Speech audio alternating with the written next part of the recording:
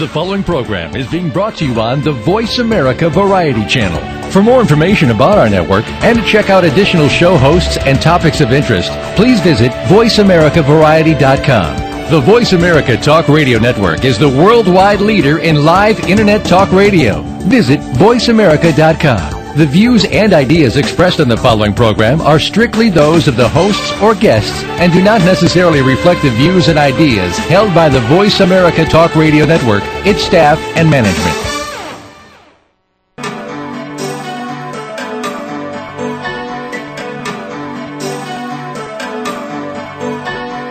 Welcome to Dr. Carol's Couch with your host, Dr. Carol Lieberman. All comments, views, and opinions are solely those of Dr. Lieberman, her guests, and callers. Now it's time to have a seat on Dr. Carol's Couch. Here's your host, Dr. Carol Lieberman.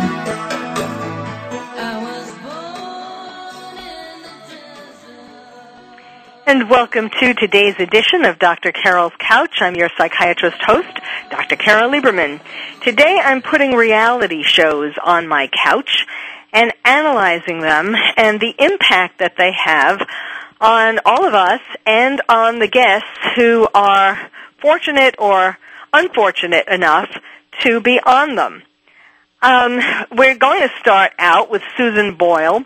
She is the latest phenomenon in regard to reality shows, Britain's Got Talent. And I'm sure most of you listening know who she is, but do you know why we all got so caught up in it? Her YouTube was the most watched YouTube. The videos of her performances on the show were the most watched videos of any video that has been up there, at least according to some accounts on the Internet. Why? Why were we so caught up with her? Even the judges of Britain's Got Talent were incredibly caught up with her. Well, it's because we identified with her. Here she was, a nobody, plucked out of obscurity in Scotland. She had a very, I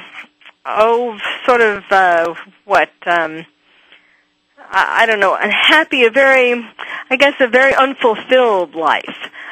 First of all, when she was born, when she was delivered, she had oxygen cutting off, the supply of oxygen was cut off to her brain somewhat, and so she had some learning disabilities. And when she was young, some children used to make fun of her at school and call her names like Susie Simple. And she was the youngest of a large family, and so she became the one who was responsible for taking care of her parents as they got older. And she really didn't have much of a life of her own. She never was married. She said she was never kissed, and then she sort of retracted that. So, we don't know what she's calling being kissed, whether they were pecks on the cheek from relatives or what. But, I think she may have become embarrassed after she realized she told everyone she'd never been kissed. And she sang in some competitions, very low-level kinds of competitions, things like also karaoke. She sang karaoke in the local pubs and so on. And when her mother died, she made a promise that she would do something to try to make herself more known, make her singing career take off. And so that is why she took a chance, the chance of her life, actually. I mean, she had never done anything as bold as try out for Britain's Got Talent. And so why are we behind her? Why did everyone just become blown away when she started singing? I mean, of course, obviously, it was the disconnect between what she looked like and what her voice was, because, we all tend to stereotype people and think that only gorgeous or hot-looking women or men could be stars, singing stars, at least on these kinds of reality shows, just like American Idol. So, she came on the stage and everyone's barely contained themselves from booing and thinking, what is this misfit, this ugly duckling, this older, compared to the other contestants, dowdy-looking woman doing on this stage? How did she even get this far? And, of course, then she opened her mouth and a beautiful voice came out, and everyone was shocked and realized, a little guiltily that we had judged a book by its cover, and we were wrong. And as I said in an earlier show when I was talking to the two Beverly Hills doctors about their beauty book, that this is the stereotype, that we do tend to judge books by their cover. And it was wonderful to see the judges' reaction because, they admitted that first Simon, of course, was rolling his eyes, as one would expect, and then he just had this incredibly innocent look come over his face, and just was ready to acknowledge that he had made a mistake. He had, jumped to a conclusion that wasn't accurate. So we all fell in love with her, and millions of people watched the YouTube versions of her performances because we identify with her. We too everybody has a dream. I mean, she's that.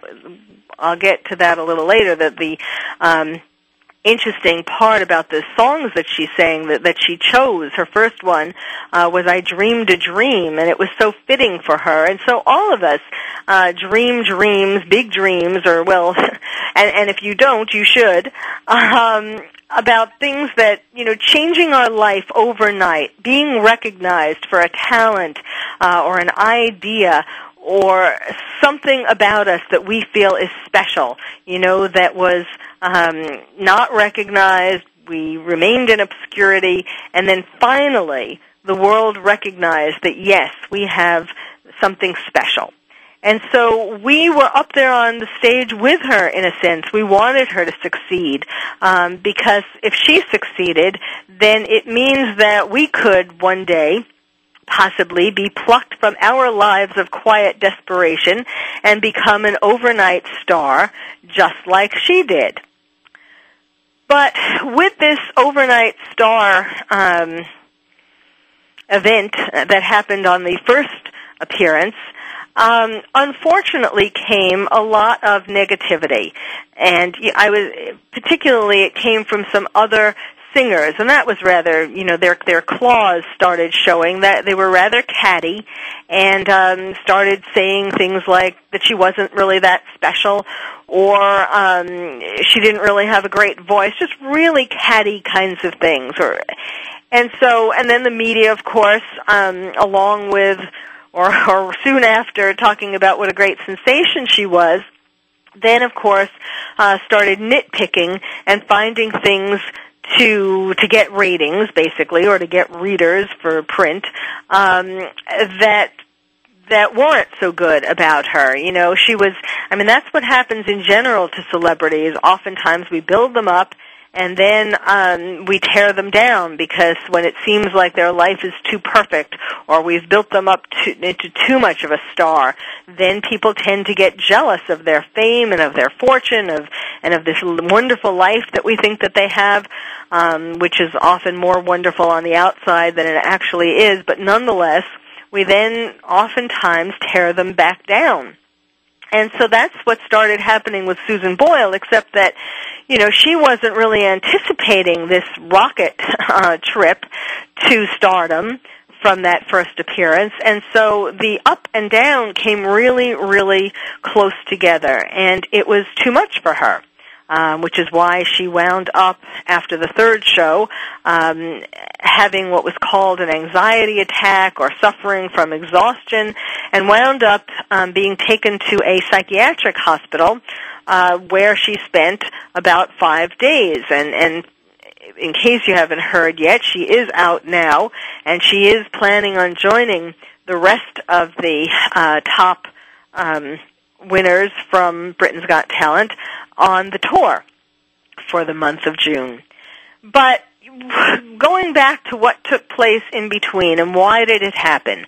Well, because she was taunted by kids when she was little, and because of them making fun of her being having this learning disability, which was not as well understood in Scotland, 40 years ago. She's 48, so let's say 40 years ago or so, people didn't really understand what a learning disability was as well as they do today, and so it seemed like perhaps she was retarded rather than she just had some particular learning disability. I mean, it's clear that she's not retarded or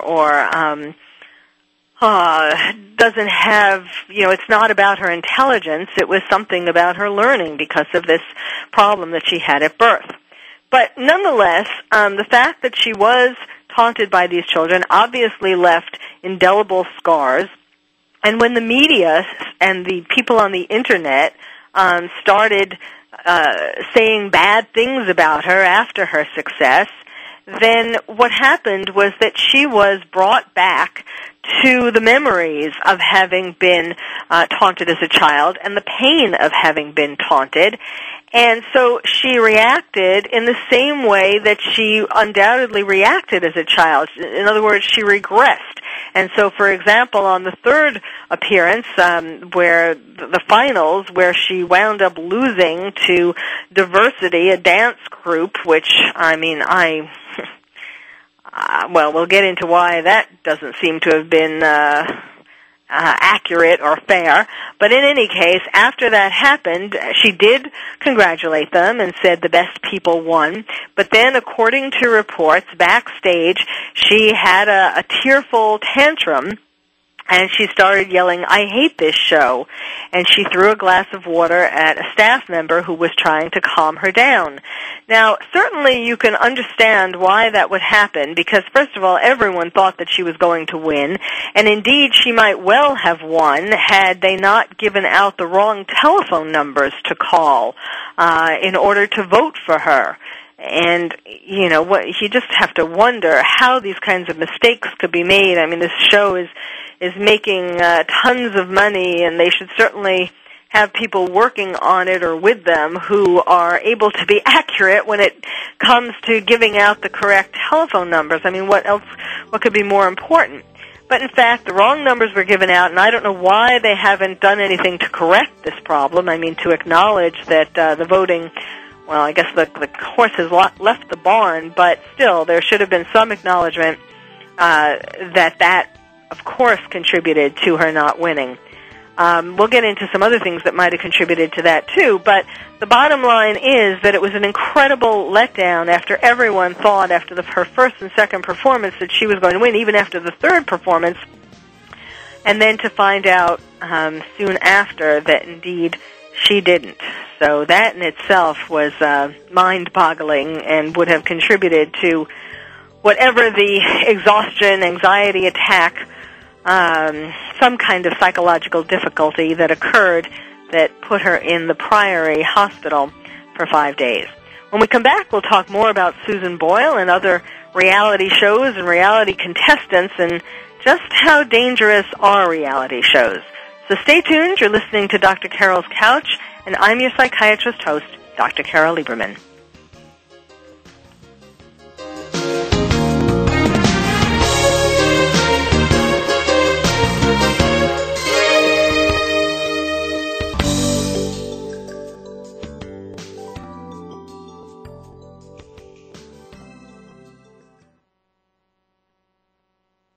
Ask the experts. Call toll-free right now, 1-866-472-5787. And ask our All-Star team to answer your question. That's 1-866-472-5787. Thank you for calling. VoiceAmerica.com. Are you ready to go green? You've asked, and we've heard you. Voice America presents the Green Talk Network. Environmental topics are at the forefront of our society, and the Green Talk Network is here to keep you up to date on the latest trends and new innovations for the eco-conscious lifestyle. We'll help promote a variety of ideas on the environment, from global warming issues to how you can become more eco-friendly in your daily activities. Be a part of the solution, not the problem. Visit the Green Talk Network page on voiceamerica.com and tune in to help spread the green. Are you having difficulty coping with these troubled times? Do you want help? Then contact Dr. Carol Lieberman today at www.drcarol.com. Dr. Carol is a certified psychiatrist who not only has won an Emmy, but is a regular on top television shows like Oprah Winfrey and Larry King. She's here to help you through books, CDs, and helplines. Having trouble relaxing? Check out her relaxation CD. Has the fear of terrorism crippled your life? Call the Terrorism Hotline.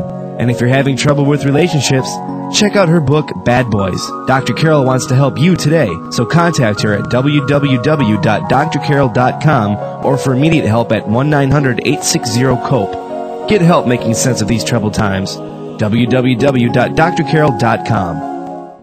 Stimulating talk. It gets those synapses in the brain firing really fast. All the time. The #1 Internet talk station where your opinion counts. VoiceAmerica.com. Welcome back to Dr. Carol's Couch. If you have a question or comment for Dr. Carol, dial toll-free at 1-866-472-5788. Now back to the show. Here's Dr. Carol Lieberman. And welcome back to Dr. Carol's Couch. I'm your psychiatrist host, Dr. Carol Lieberman, talking with you today about reality shows, putting them on the couch, as well as some of the latest tragedies to come from these reality shows, or near tragedies. Susan Boyle has come out of the psychiatric hospital where she was for about 5 days and is now in rehearsals to sing with the rest of the finalists of Britain's Got Talent to go on tour. And hopefully she will not have any mishaps, any unfortunate situations from now that the pressure of trying to win and thinking that she was going to win, since that's what everyone told her. Since that pressure is off, perhaps she will be able to just settle down and concentrate on singing. But really, to say that she isn't still fragile at this point would not be fair to her. I think that she does still need to have someone, apparently the psychiatrist who treated her at the hospital, is supposed to be on call 24 hours, but I would prefer to see a psychiatrist accompany her for on the tour and perhaps for some major things that occur after that. I mean, Simon has told her that he wants to record an album with her, and these are some of the things that helped her to get well, because when she realized that the world wasn't over, that she did still have a dream, that she still could fulfill her dream, that helped her to get back on her feet. But she is still fragile because of what I was talking about in the earlier segment, her childhood that was difficult, and even her cloistered, isolative lifestyle after that. She worked, or really not, she volunteered for the church. I mean, she really hasn't been... she's been having a very calm, quiet life, really one where she dedicated herself to taking care of her parents for years. So I think she does need still somebody to help her navigate the waters of fame. The roller coaster ride that led to her meltdown was also due to the pressure to be better at each performance, her family telling her to drop out and record albums immediately after the first performance. Some of her brothers, at least 2 of her brothers, were telling her that she should drop out of the TV show and record an album while she was still hot, which seemed to have seemed to be a little... short-sighted, although I guess the jury is still out and it depends what happens with her in the future. But it just seemed like it was trying to capitalize on the money, grab the money immediately rather than continue in the contest. And I don't know whether she was even able to do that, but in any case, she didn't, and perhaps she's kicking herself that she didn't. But or will be. Then, of course, the tabloid media was dredging up personal angles, such as talking about a man who ostensibly rejected her. There was controversy about whether she was going to have a makeover, whether she should have a makeover, whether she did have a makeover. I mean, all of this in the background while she was under the most pressure that she had ever been in her life, was really, you could see her struggle in each successive performance. So in the first performance, she bowled everyone over, exceeding their expectations because of her physical appearance.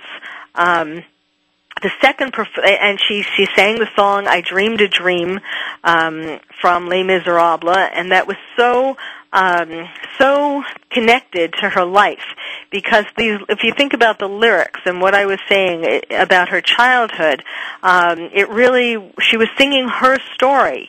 And some of the lyrics, the most relevant lyrics are, it starts out, there was a time when men were kind, and of course that seemed to be before she got taunted by her schoolmates and was in her family, being presumably loved by her family.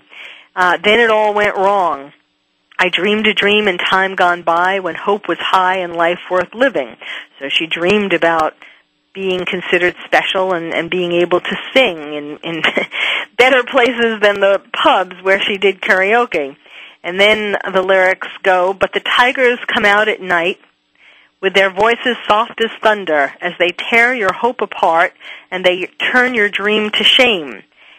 And which not only reflects the childhood teasers, the people who taunted her as a child, but also this then turned out to reflect, the first time she was singing it, it was just related to her childhood. But then the second time, the tigers coming out at night had to do with all of the negativity that came out about her. And then the last stanza is, I had a dream my life would be so different from this hell I'm living, so different now from what it seemed. Now life has killed the dream I dreamed. So when you think about it, it's so fascinating because the first time she sang this, her first appearance, really she was telling her story to the world. That when she started out as an innocent child wanting to sing, and things in her life crushed her dream. But then, of course, she had these standing ovation, and it seemed like she was going to reach her dream. Then the second performance, she sang Memory from Cats, and she started out a little wobbly, but as she could feel the audience behind her clapping and their energy behind her, her voice got stronger, and again, she had a really standout performance. And when you think about the lyrics from that song, that's from Cats, and some significant, it's the same kind of story as she was telling in the first song, that some of the lyrics go, and a rose, see the dew on the sunflower, and a rose that is fading, roses wither away, like the sunflower, I yearn to turn my face to the dawn, I am waiting for the day. So it's telling the story of her life, how she was waiting for the morning, waiting for the day that she could blossom. And then it goes, every street lamp seems to beat a fatalistic warning. And daylight, I must wait for the sunrise. I must think of a new life, and I mustn't give in. When the dawn comes, tonight will be a memory too, and a new day will begin. And then the last stanza, touch me, it's so easy to leave me, all alone with the memory of my days in the sun. If you touch me, you'll understand what happiness is. Look, a new day has begun. So she's really putting herself out there, making herself she did from the beginning, make herself so vulnerable, telling everyone her story about her hopes and dreams and hoping for the day when she could fulfill her dream to have her voice be appreciated by people. She wasn't in it for the money. She was just in it to be able to sing and be appreciated, to finally have the kind of life that she was hoping for and that she never got to live because of her, taking the responsibility of caring for her parents and being a church volunteer. All her life she was caring for others. And this was her chance, her final chance. And then the third performance, she sang the same song as the first, I Dreamed a Dream. But as I was saying, this time when she talked about the tigers coming out at night and tear your hope apart, she was talking about the people. It had a new meaning. Now it wasn't just the past history of her childhood, but now it was the current history. And the third performance, she wasn't really, you could see her struggling to fight off the demons of all this negativity. And she did, on one level, sing better, in a sense, than the first time. But it was clear that she was more troubled, and it was somewhat anticlimactic. And yet, afterwards, the judges, still felt that she should win. I mean, it was still a wonderful performance. And Piers Morgan came out and said she should win, which brought boos from the audience because, I don't think they liked, in fact, he said this was the first time that he had ever said that someone should win the competition, and I don't think that the people liked any of the judges telling them who should win. They liked to have the control, and I think that was part of her downfall, too. As was political correctness, voting for diversity. I mean, give me a break. Political correctness gone too far. And just like Adam Lambert was the favorite in American Idol, she was the favorite. So I think there were spoilers who voted for the underdog. And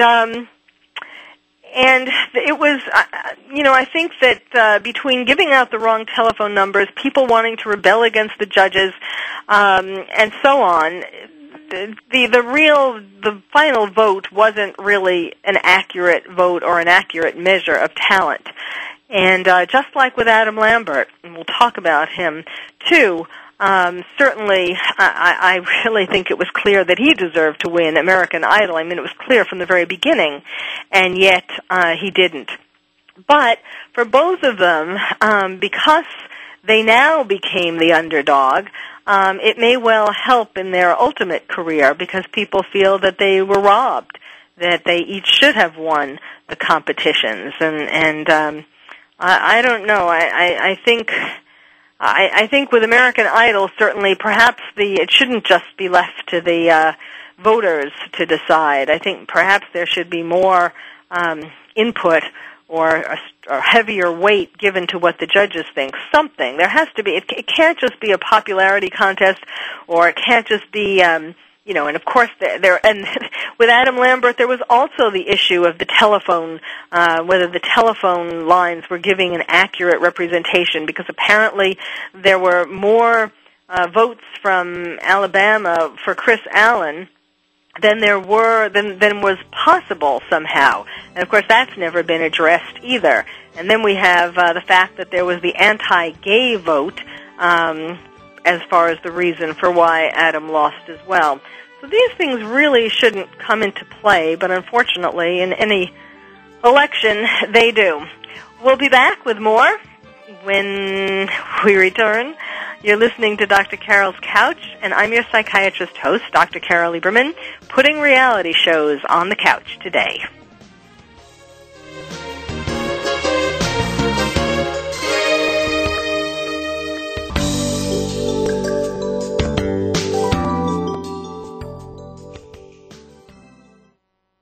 Ask the experts. Call toll-free right now, 1-866-472-5787. And ask our All-Star team to answer your question. That's 1-866-472-5787.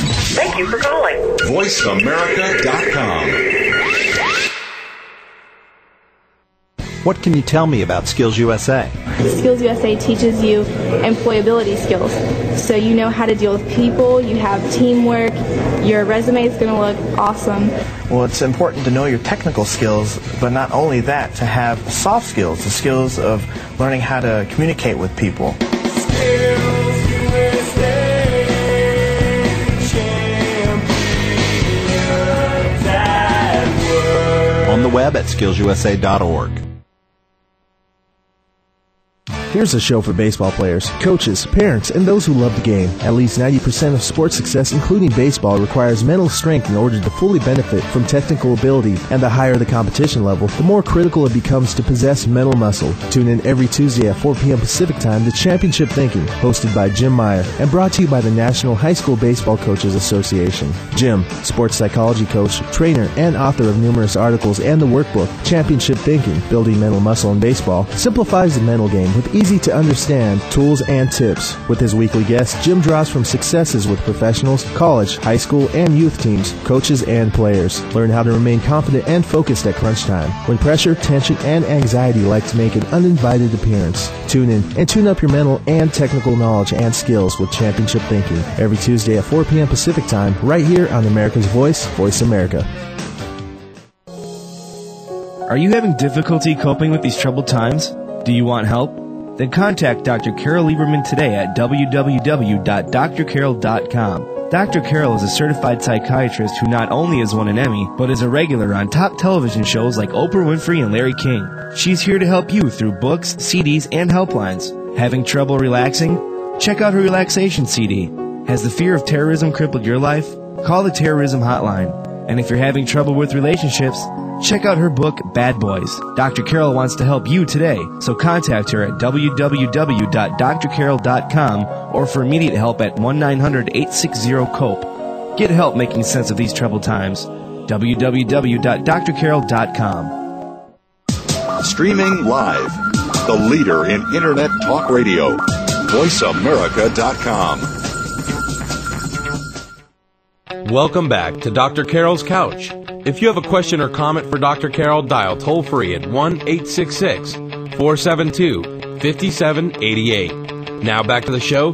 Here's Dr. Carol Lieberman. And welcome back to Dr. Carol's Couch. I'm your psychiatrist host, Dr. Carol Lieberman.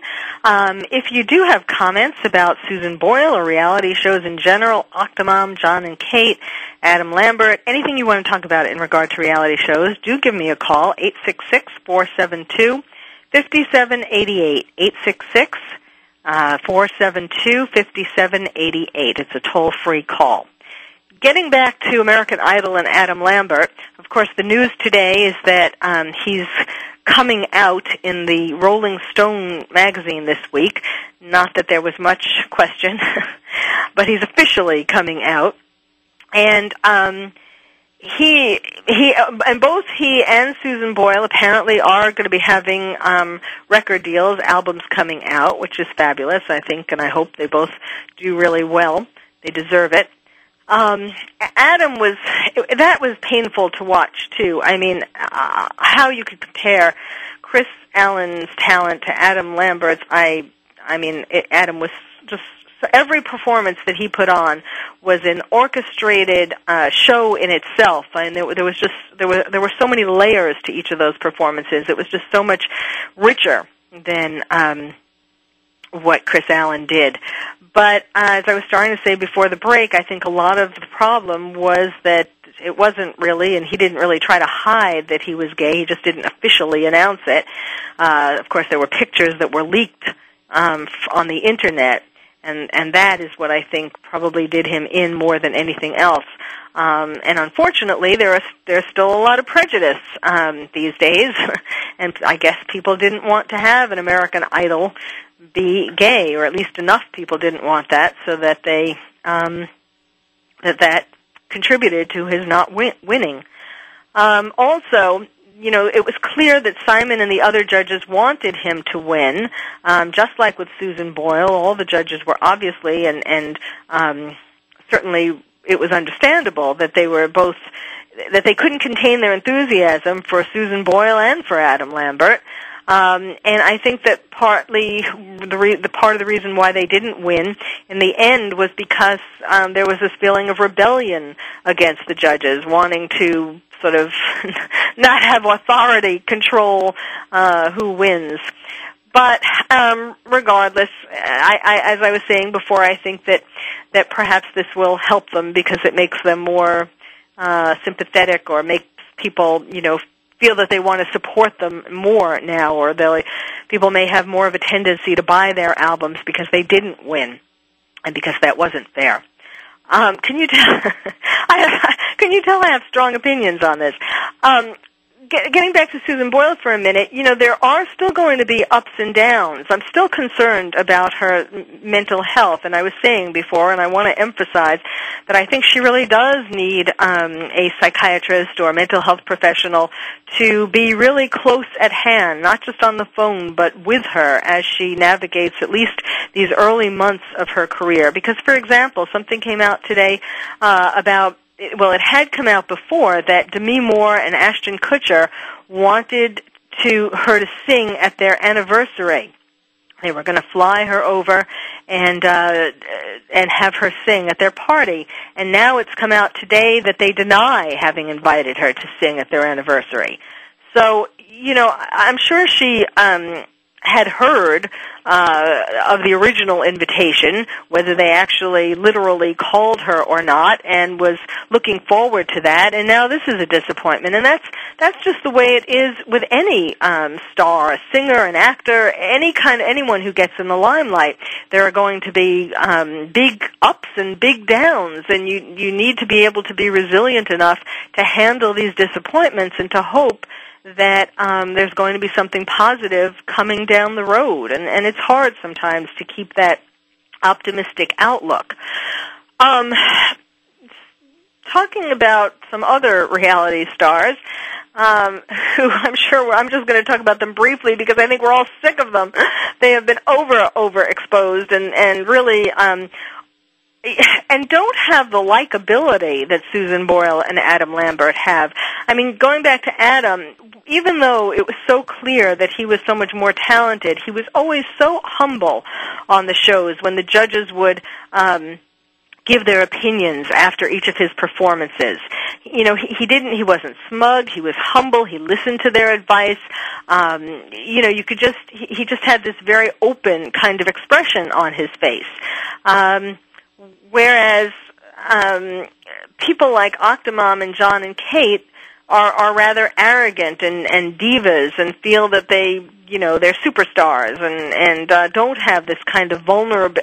Well, of course, underneath they're vulnerable, but they have this sort of annoying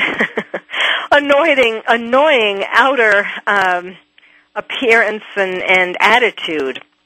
Octomom, of course, she's apparently been given a deal for not exactly a reality it's a kind of reality show, a documentary type of reality show where it wouldn't be following her around all the time, but would be following her for different milestones in her family's evolution, birthdays and so on.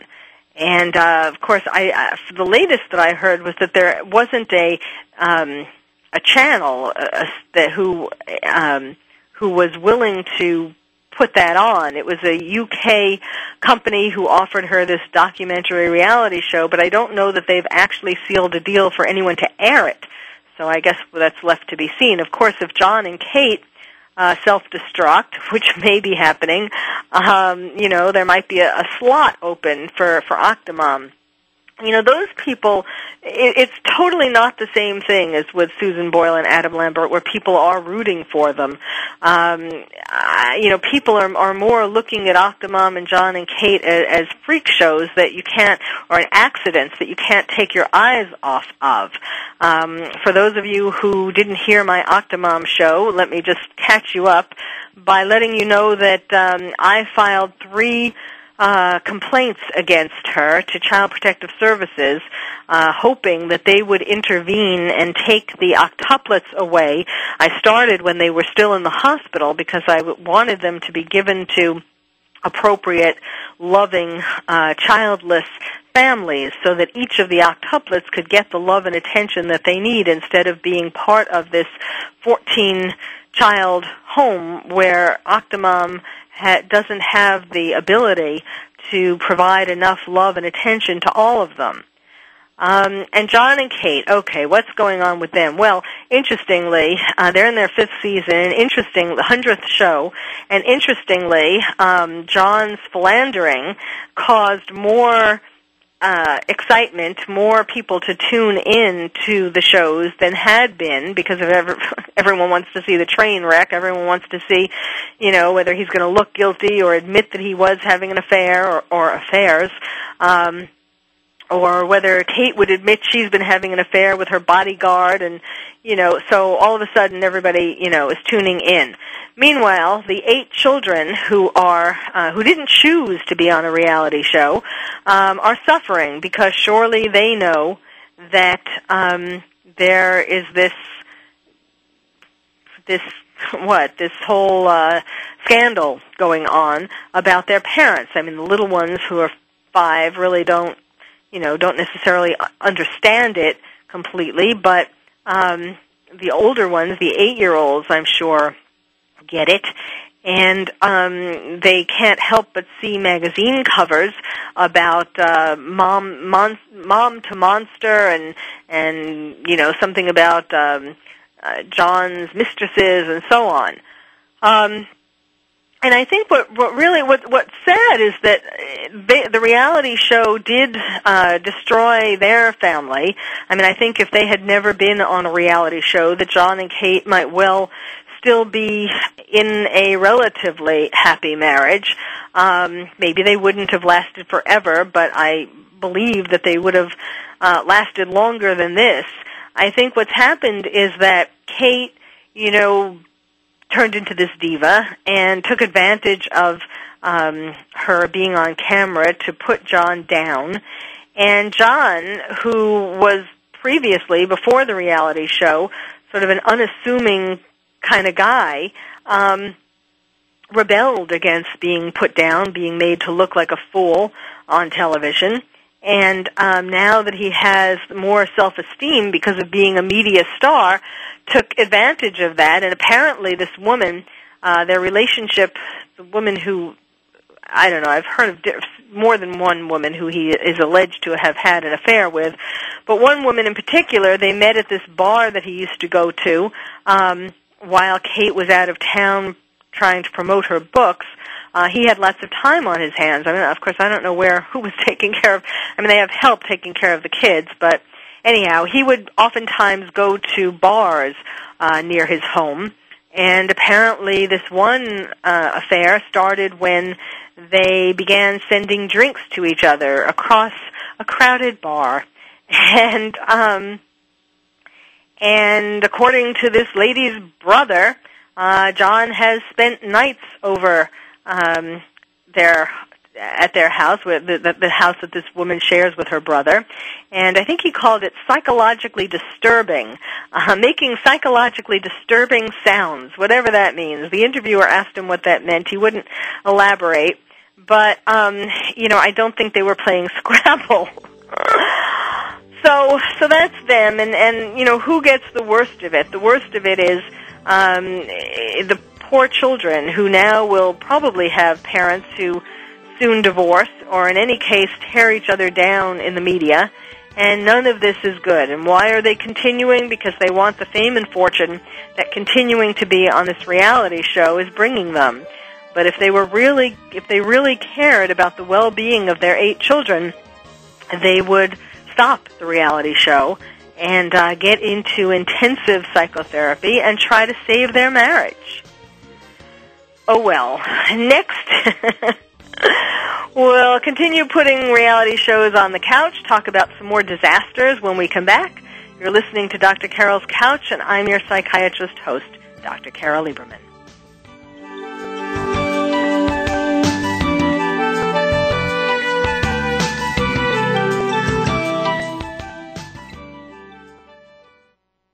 Talk, talk, talk. That's all we do is talk. If you'd like to talk, call us toll-free right now at 1-866-472-5787.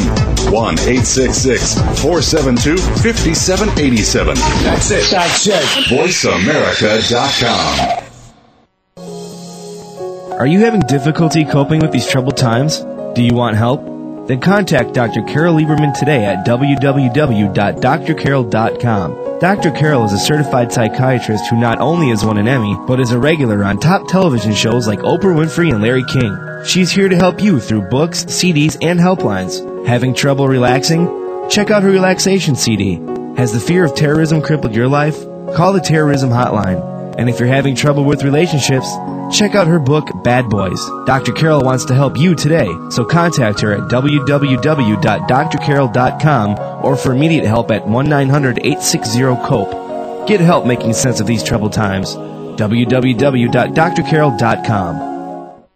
Here's a show for baseball players, coaches, parents, and those who love the game. At least 90% of sports success, including baseball, requires mental strength in order to fully benefit from technical ability. And the higher the competition level, the more critical it becomes to possess mental muscle. Tune in every Tuesday at 4 p.m. Pacific Time to Championship Thinking, hosted by Jim Meyer, and brought to you by the National High School Baseball Coaches Association. Jim, sports psychology coach, trainer, and author of numerous articles and the workbook, Championship Thinking, Building Mental Muscle in Baseball, simplifies the mental game with easy-to-understand tools and tips. With his weekly guests, Jim draws from successes with professionals, college, high school, and youth teams, coaches, and players. Learn how to remain confident and focused at crunch time, when pressure, tension, and anxiety like to make an uninvited appearance. Tune in and tune up your mental and technical knowledge and skills with Championship Thinking, every Tuesday at 4 p.m. Pacific Time, right here on America's Voice, Voice America. Son, we gotta talk about drinking. I know. I don't want you touching alcohol till you're old enough. Yeah, I know, Dad. It's not a big deal. Don't I know me, okay? And it is a big deal.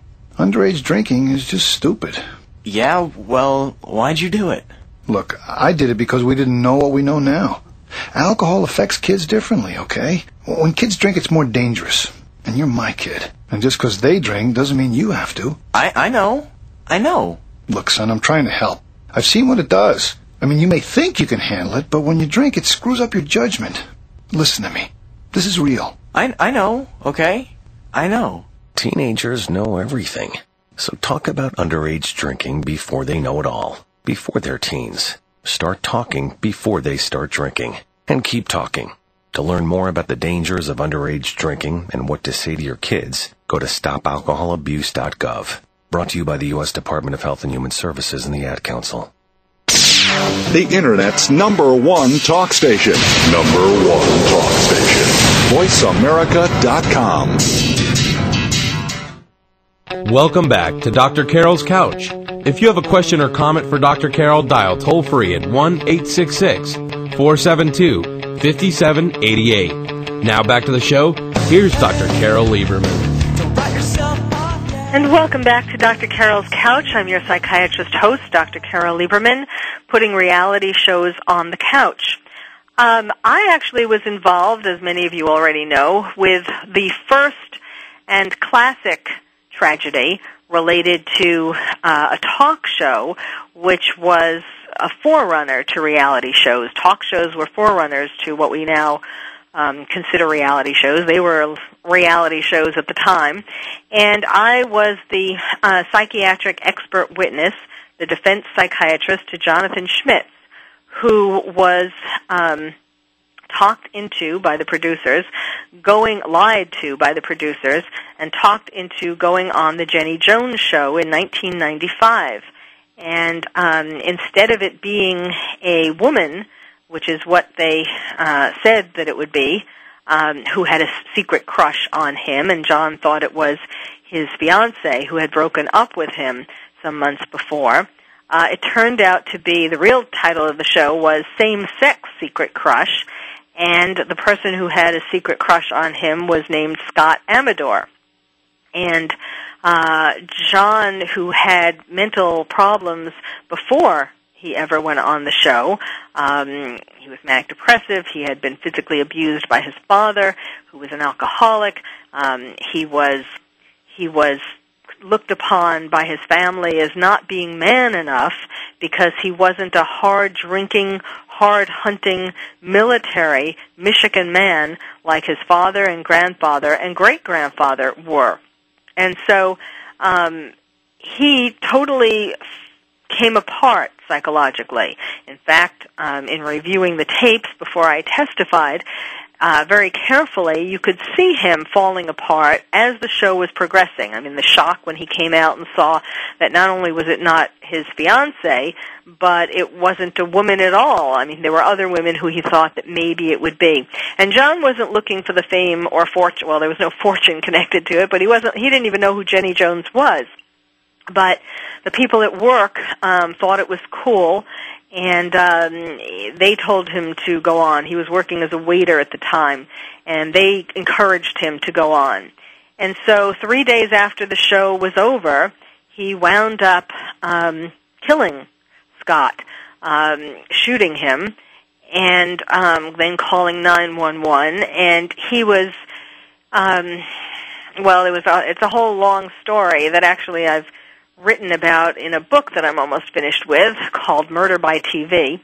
But suffice it to say that in the trial, the main issues of the trial, he was on trial for first-degree murder, the main issues were what the show did to contribute to his winding up shooting Scott. And, of course, had the show never happened, he never would have shot Scott. In fact, he had been suicidal and made 4 or 5 suicide attempts before the show and had never been violent, no police run-ins, no arrests. It was all part of his psychological meltdown because of the chain of events that the show started off, and mainly it had to do with feeling as though his family was now going to think that he was gay because his other man had a same-sex secret crush, and that he would be rejected by his family because now they would think, well, this is why he wasn't enough of a man, because he was gay all along, and his family was homophobic, but John wasn't. He had friends. He even had gay friends sleep over. I mean, there wasn't that issue until the show brought this all, distorted the whole situation. So, and I testified on his behalf in terms of his not being of sound mind of when he committed this crime, and because of what I was on the stand for a day, so it's hard to sort of summarize it here, but the jury decided that he didn't commit first-degree murder, and they gave him second-degree instead because of his mental capacity not having been able to form the rational intent to kill, as I was able to show.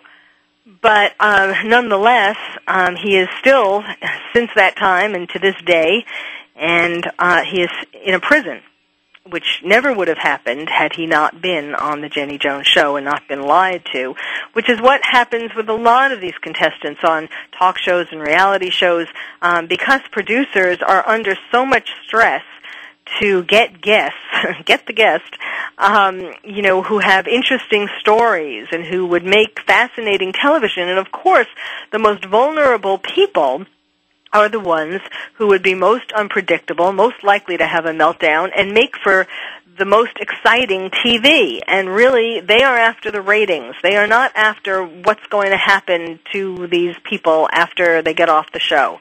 And, on things happen from, once the show is over, they are no longer being treated as celebrities or no longer being catered to and are just shoved off, in the case of talk shows, shoved off to the airport, with barely a goodbye. And on reality shows, such as Survivor or Big Brother and so on, really not enough attention is paid to the mental health of the people who come on the show. Even Kid Nation, I was involved in a situation where one of the kids filed a legal action against the show Kid Nation, which really took advantage of children, putting children out in the desert, out in a sort of a rough and tumble old western town that was falling apart, and really affected psychologically those children. We have yet to hear the end of that.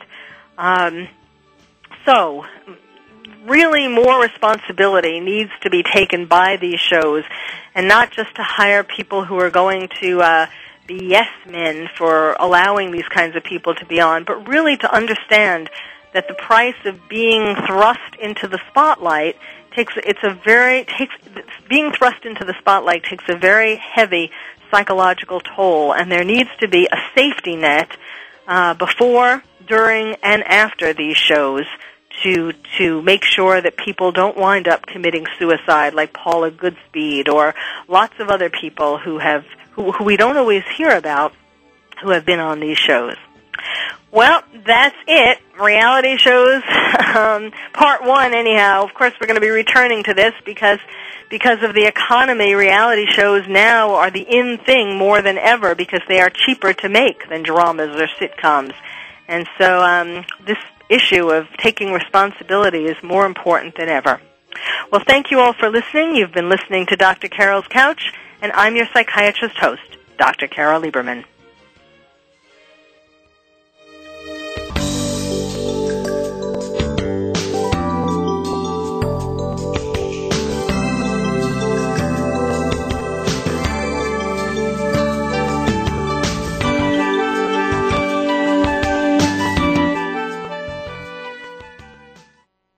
Thank you for joining us on Dr. Carol's Couch. Join us next week at 1 p.m. Pacific Time for another installment of Dr. Carol's Couch. We'll save you a seat. Thanks again for listening to the preceding program, brought to you on the Voice America Variety Channel. For more information about our network and to check out additional show hosts and topics of interest, please visit VoiceAmericaVariety.com. The Voice America Talk Radio Network is the worldwide leader in live Internet talk radio. Visit VoiceAmerica.com. The views and ideas expressed on the preceding program are strictly those of the hosts or guests and do not necessarily reflect the views and ideas held by Voice America Talk Radio Network, its staff, and management.